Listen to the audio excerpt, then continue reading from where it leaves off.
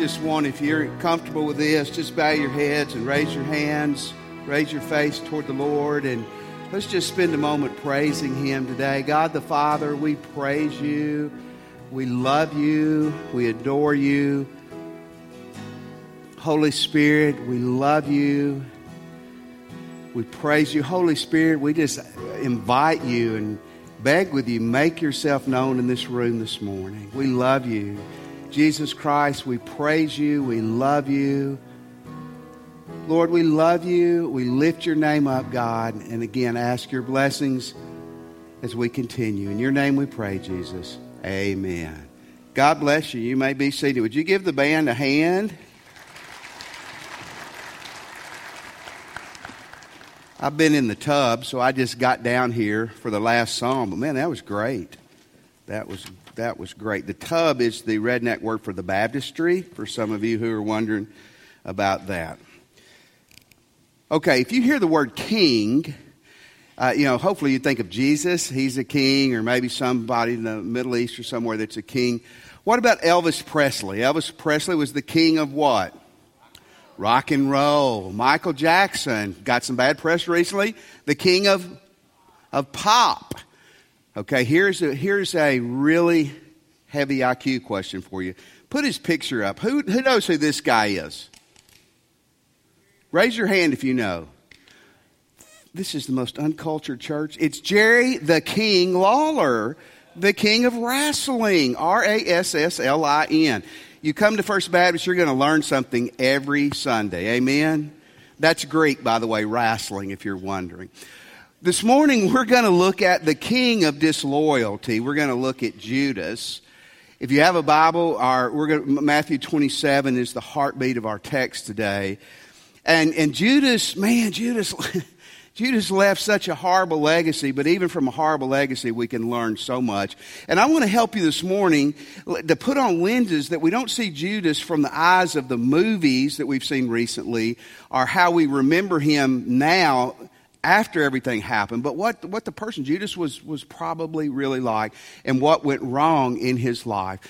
Here's the first thing that I think happened with Judas, and it happens with us. Don't put anything over Jesus. Don't put anything over Jesus. If you're not a Christian, Christianity is about making Jesus Christ your Lord, about making Him your boss, number one. If you are a Christian, you have forgotten that, many of us have. That Jesus Christ is supposed to be number one, number uno, above everything and everybody. In chapter 27, verse 1, very early in the morning, might have been about 6 a.m. on Friday morning, the morning Jesus is going to be crucified on. They met early because this is the Middle East and they don't have air conditioning. The leading priest and the elders of the people, this was probably the chief priest and his sons, who a lot of people think that the chief priest at this time, they had bought the priesthood, the office of chief priest, high priest from the Romans. They're meeting, and it says, and the elders of the people met again to lay plans for putting Jesus to death. This was at least part of the Sanhedrin, which was the ruling high court of Judaism, 70 people. They had met Thursday night. Now they're having a quick meeting, and they're going to decide. They're trying to get Jesus killed. That's their end game, their play, what they're trying to do. In verse 2, it says, then they bound Him and led Him away and took Him to Pilate, the Roman governor. It says they bound Him. Now, probably for a couple of reasons. One, you bound prisoners, but this is Jesus. He's not like he's been violent or been a threat to anybody. So they may have bound Him literally because they thought, they could keep Him from doing some of His magic and getting out, getting away from Him. Like ropes are really going to contain Jesus, right? But it was also humiliating. I mean, if we were going to humiliate you today, one way we could do it would be to bring you up here and bind you and carry you out. And they took Him to Pilate because the Jewish people could not enforce the death penalty at this particular time. So they had to go to the Roman leaders. And in verse 3, we see our main character this morning. When Judas, who had betrayed Him, realized that Jesus had been condemned to die, he was filled with remorse. Boy, that's a key point we'll see later. So he took the 30 pieces of silver back to the leading priest and the elders. If you don't know what had happened, Judas had decided that he was going to sell out Jesus. He's one of Jesus' 12 best friends, chosen after a night in prayer to be one of the gang. And he decided at some point that he was going to betray Jesus. And so he betrayed Him. He had led some Roman soldiers and some temple guards to Jesus. He greets Jesus and he kisses him on the cheek. He betrays him. And so he's probably watching from a distance and he sees all this going on now. And the question for 2,000 years is, why did he do it? Why did he do it? I want to tell you one of the reasons he did it. He was greedy and he loved money. I mean, it's just as simple as that. You notice it said for 30 pieces of silver. If you go back to Matthew 26, verse 14 through 16, one chapter back, listen to what it says. Judas Iscariot, one of the 12, went to the leading priests and he asked, how much will you pay me to betray Jesus? And they gave him 30 pieces of silver. From that time on, he began looking for an opportunity to betray him. Obviously, he was greedy. Now, 30 pieces of silver is significant. If you're taking notes, write Exodus 21:32 in your notes. You can look it up this afternoon, Exodus 21:32. 30 pieces of silver was the price of a slave. Now, listen, folks. Judas was probably very well versed in the Old Testament, so he knew this. The high priest definitely knew that. So it's almost, this is a disrespect in and of itself. We will sell this guy who claims to be the king of the Jews. We're going to sell him for the price of a slave. But it's a significant amount of money. 30 pieces of silver in Jesus' day was equal to about 120 denarii. If you don't know who Jerry Lawler is, then you don't know what a denarii is. But a denarii was that was a coinage in Jesus' day. And an average day worker would get paid about a denarii a day. So 120 denarii is 20 to 24 weeks' pay. It's not insignificant money. One of the reasons Judas did this is he loved money. Man, he loved money more than he loved God. In John chapter 12, verse 4 through 6, it really brings this home. But Judas Iscariot, the disciple who would soon betray Jesus, said that the perfume was worth a year's wage. A lady came up, broke a bottle of expensive perfume, started washing Jesus' feet. This really upset Judas. It should have been sold and the money given to the poor. Boy, can't you hear religious people saying that today? We're doing what with that money? We could have given that to missions. We could have given that to feed the hungry, which are wonderful things. But not that he cared for the poor. He just knew the religious language. He was a thief.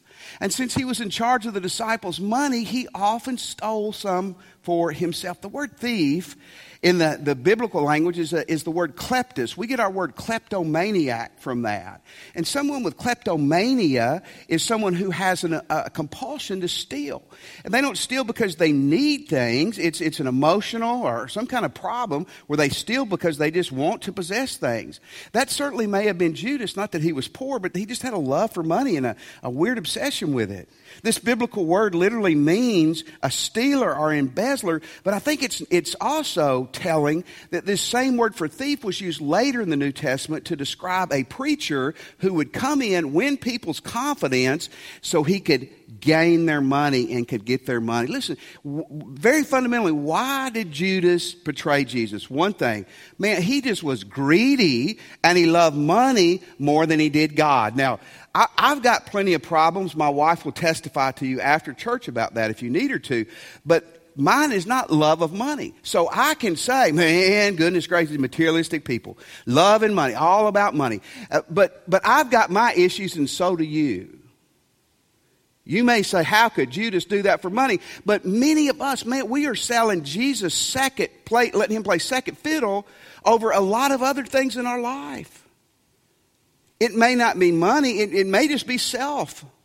We just want to do what we want to do. So if we're on the throne, Jesus can't be on the throne. Or maybe it's good things like academics, our sports, our even family. Listen, you ought to love people second to Jesus. You ought to love your families, the first part of the people pyramid. But you ought to love people after Jesus. Some of us are guilty of idolatry. We don't worship money or we don't worship a golden calf. We just worship all the things around us. We put them above Jesus. Judas began his downward spiral fundamentally because other things in his life were more important to him than God. I want to ask you this morning, what's more important in your life? What's the most important thing in your life? What does your checkbook say? What would your time, your calendar say? What would it say? Would it say it's Jesus? Would it say it's self? Would it say it's money? Would it say it's power? What is it for you? What is it for me? You want to wreck your life?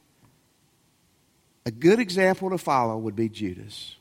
When you put other things above Christ, you're headed for trouble.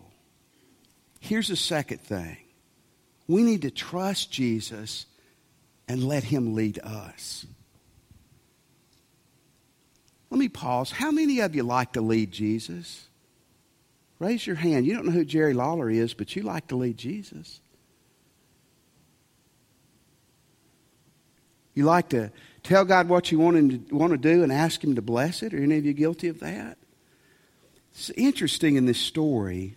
Why did Judas betray Jesus? Greedy? Absolutely. Demon-possessed? Absolutely. You don't get possessed by a demon without you inviting it in, by the way. And verse 3, very interesting. When Judas had betrayed him, he realized that Jesus had been condemned to die. And he was filled with remorse. So he took the 30 pieces of silver back to the leading priests and the elders. And we're going to see in a moment, he throws it back in the temple. Now, wait a second. If all his motive was greed and all of it was money, and he didn't care if Jesus died, why would he be upset now? Why would he be full of regret now? Doesn't make sense. Here's a second really good thought on why Judas did what he did. A lot of the Jewish people in this day were looking for a Messiah that was a military leader. Man, they were oppressed by Rome. They were beat down. They were looking for a Messiah to come in like the one in Revelation, where he comes on a white horse with a big sword and he stomps out the evil government and the evil people, and the Christians and the Jewish people will rule. That's what they were looking for. And Jesus was not giving it to them at all. And some scholars believe actually what Judas was trying to do, besides being greedy and just messed up in his heart, he decided to play God.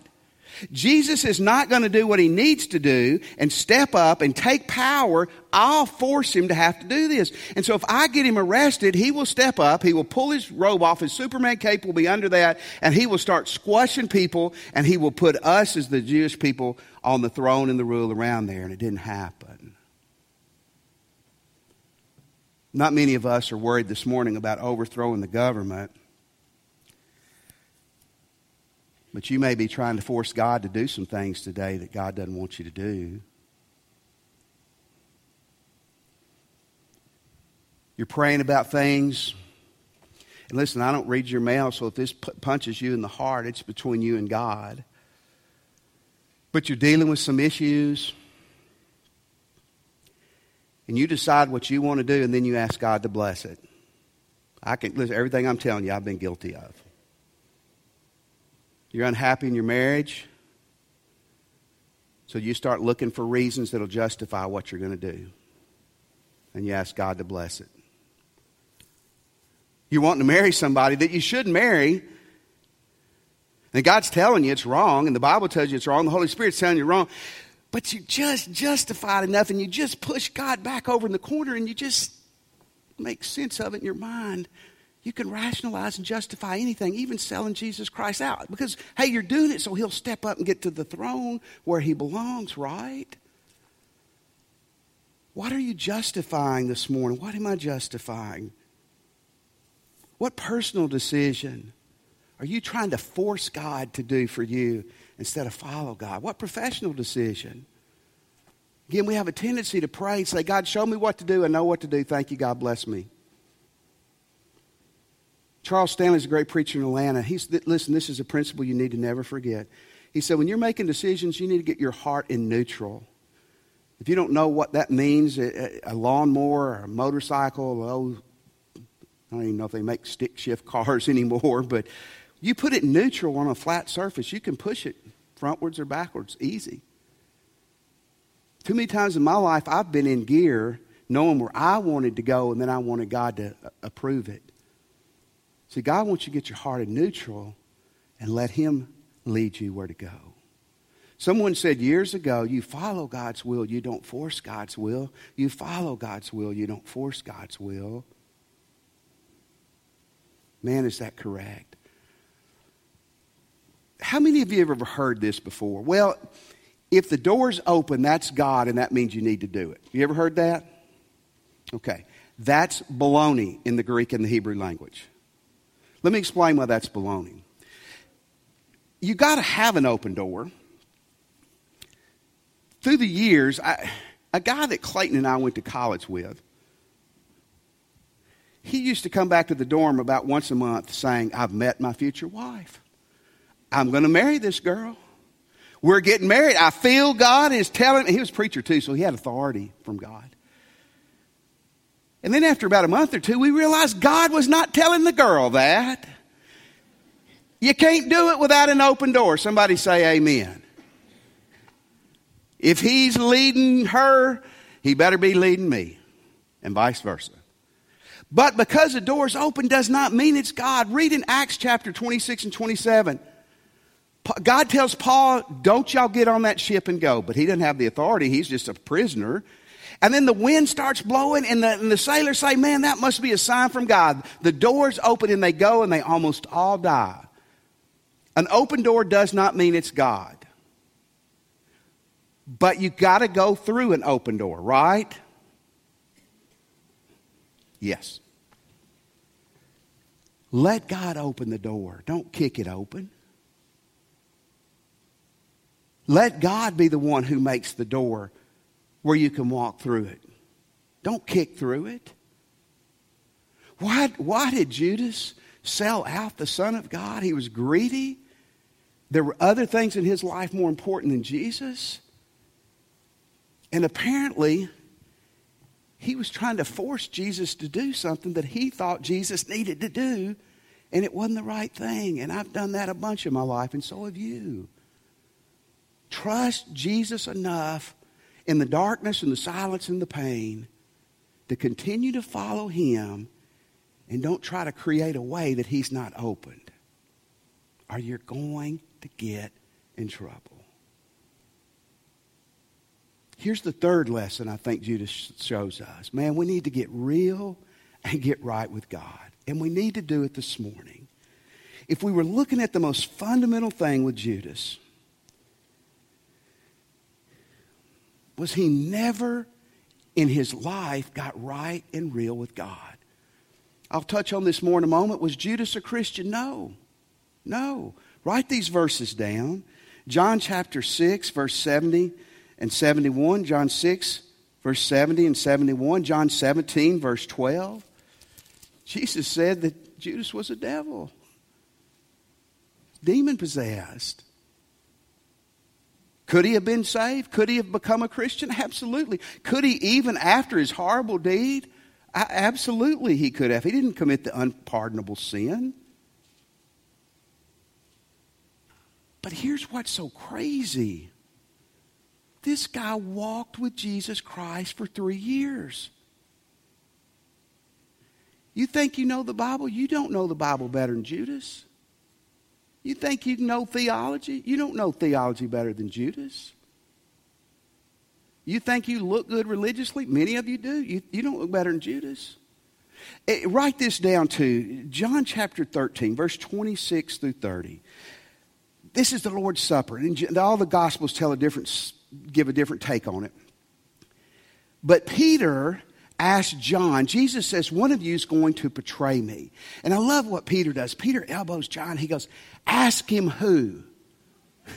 Don't you like that? All of us need a guy we can elbow. Amen. Somebody we can, Greg Phillips, you're a guy we can elbow. Greg, ask him who. Who's going to do it? So John does. John says, Jesus, Peter's too chicken. You only learn this in seminary. Y'all don't know this. And who's going to betray you? Because you're thinking, oh, they knew all along it was Judas. We've seen the movies. He looked like the devil. And Jesus said, the one who's fixing to dip his bread in my wine, that's the guy. Judas does it. And then Jesus says, go and do what you're going to do. And he leaves, and none of the guys still get it that it was Judas. You know, one of the reasons I believe that's true is because, man, he looked like the real thing. He smelled like the real thing. I mean, he was absolutely the guy that you would identify as the perfect God follower. Listen, they chose him to be the treasurer. You don't choose dumb people or people you think that are dishonest to be the treasurer. Would you agree with that? Hey, we need a treasurer. Who's the dumbest, most dishonest person in the church? Bring them forward. Let's give them the money. You don't do that. You get the person you trust. You get the person who you believe is going to be articulate, intelligent, and honest. Judas, of all the disciples, was the only one from Judea. That doesn't mean anything to you right now. Hopefully it will in just a second. I want to show you a map of Palestine in Jesus' day. This is Galilee up here. Jesus grew up here in Nazareth, up in here. Samaria, they were the enemy of the Jewish people. Really, Israel, as we would say, was divided kind of in two by Samaria. Here's Judea. There's Jerusalem right there. You know, it's the hot spot. And 11 of the disciples and Jesus are from Galilee. Judas is the only one from Judea. And you say, well, why does that matter? Well, because they considered Galileans were kind of country. And they kind of had an accent. And they kind of talked like they were from Galilee. You know what I'm saying? And the people from Judea were closer to Jerusalem, and they were more sophisticated. And Judas is the only one from Judea. Judas's name means Judah, praise of the Lord. I mean, this guy, listen, this guy would be your top deacon. He would have probably been a minister. He would have been teaching your Bible study classes. He would have been arguing theology with you. He was the treasurer, and he was as lost as he could be. He was a hypocrite. In Jesus' day, and in the Greek world, a hypocrite wasn't a bad thing. It just meant an actor. When you went to the theater, all the actors were men. So if you're going to be a woman, you got to wear a mask. So Josh is whoever, and Braden is Mrs. whoever, so Braden wears a mask. He's a hypocrite. He's somebody who plays a part. He wears a mask. And that word evolved to be an ugly word. See, Judas wore a mask. You wanted to be around Judas. You wanted to hear what he had to say. He walked with Jesus. He talked with Jesus. He was in Jesus' midst all the time. Yet he dies separated from God forever. In verse 3, look in verse 3. When Judas, who had betrayed him, realized that Jesus had been condemned to die, he was filled with remorse, and he took the 30 pieces of silver back to the priest. If you're taking notes, this is gigantic. The word remorse is not the word repentance. The word remorse means to be regretful. It means I regret that I got caught. I regret that I'm in prison. I regret the consequences. But it's no change of mind and heart. The word repentance in your Bible is a huge word. Repent means to regret, but it means to have a change of mind and change of heart. When you regret something, you're sorry it happened, and you wish it wouldn't have happened, and you wish you hadn't got caught, and you're sorry for all the ugly consequences, but it doesn't change you. When you repent, you're sorry. And you regret it, but your mind and attitude towards God and others is different. Judas never repented. In 2 Corinthians chapter 7, verse 9 and 10, listen to what it says. Paul had written him a hard letter. He had rebuked him. He says, now I'm glad I sent you this letter. Not because it hurt you, but because the pain caused you to repent and change your ways. It was the kind of sorrow God wants his people to have. So you were not harmed by us in any way. For the kind of sorrow God wants from them and from Judas and from you and me leads us away from sin and results in salvation. There's no regret for that kind of sorrow. But listen, worldly sorrow which lacks repentance results in spiritual death. That's exactly what happened to Judas. Look in verse 4. I have sinned, he declared, for I have betrayed an innocent man. What do we care, they retort. Weren't they great religious people? What do we care? Okay, guys, listen. Did Judas realize he sinned? Absolutely. Did Judas confess his sin? Absolutely. To the priest, to the men. But he never did to Jesus or the Father. He never did to Jesus or the Father. And in verse 5, look what is the ultimate horrible result. Judas threw the silver coins down in the temple court and went out and he hanged himself. The priests are probably in what's called the court of priests. And Judas can't go in there, but he can either see over there, he can see through the door. And when he realizes that they're not going to give him any kind of forgiveness or take the money back or be nice to him, he just takes the money and he throws it back in there. And then he goes and he hangs himself. And today, Judas is in hell for eternity. If you were to read in Acts chapter 1, verse 25, it talks about Judas. when they're replacing him, and it said he's gone, he's dead, and he went to where he belongs. He didn't go to hell because he killed himself. That's not in the Bible. You know why he went to hell? Because he died without a relationship with Jesus Christ. I want to tell you something that's horrifyingly scary to me. Is that you can come to church every week, you can argue theology, you can know the Bible, you can be religious and pristine and moral and held up and esteemed in your church. But if you haven't ever got real and got right with God, you do not know God. I want to challenge you this morning. Get real with God today. Some of you are Christians, but man, you're not where you need to be. You need to get real with God. You're not going to get anywhere until you get real with God. You're not a Christian. You're never going to find Christ until you get real with him. And you need to repent. Repent doesn't mean, I'm sorry, gosh, wish it wouldn't happen. Repent saying, God help me to mean this, and God help me to go a different direction. I'm going to stumble and fall, but God help me to be different.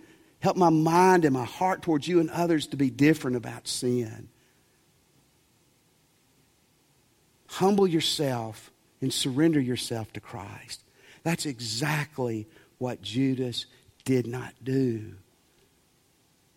I want to read to you something someone sent me this week, and I want to clarify someone sent this to me who's a church member who goes to the early service. His name is Richard, and if you're mad at this, please email Richard Moak later today. M-O-A-K, Richard Moak. Judas had the best pastor. Do you agree with that? I mean, Jesus is who's your pastor? Jesus. Y'all cool with that? No, you don't want Jesus. Come on. He had the best leader. Amen. The best advisor. The best counselor. The best discipler. Who discipled you? Jesus. Yet he failed horribly. See, the problem ultimately is not your leadership or the church you go to.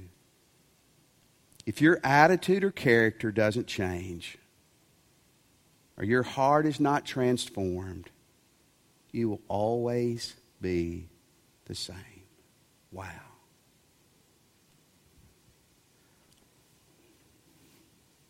It's possible to walk side by side with Jesus for 3 years and lose your life and lose your soul? Absolutely. Is it possible to be in a church almost every week and die someday and lose your soul? Absolutely. You don't humble yourself and get real with God. Repent. You're going to miss him. Rachel, raise your hand. Rachel Bertrand, yes. You were looking for another Rachel. Okay, you're not in trouble, Rachel. She was not asleep. Rachel was baptized last Sunday morning, and she shared a video. Y'all remember that video? Rachel, nobody remembers it. Yes, 2 people do. It was unbelievably good. It was unbelievably good. And Rachel shared something that a friend of hers shared from a pastor that was one of the best things I've ever heard. The difference between being a real follower of Christ and a fake one. And the pastor said, it's a difference in a fake plant and a real plant. I am not a plantologist. And if I'm looking at a plant from a distance, a fake plant a lot of times looks better, doesn't it? I mean, it doesn't wither, its leaves don't fall off. But a fake plant is what? It's a fake plant. It doesn't have life. It doesn't bear fruit. It looks like the real thing. From a distance, it may even look better than the real thing, but it's not. It's a fake plant. It's not a real plant.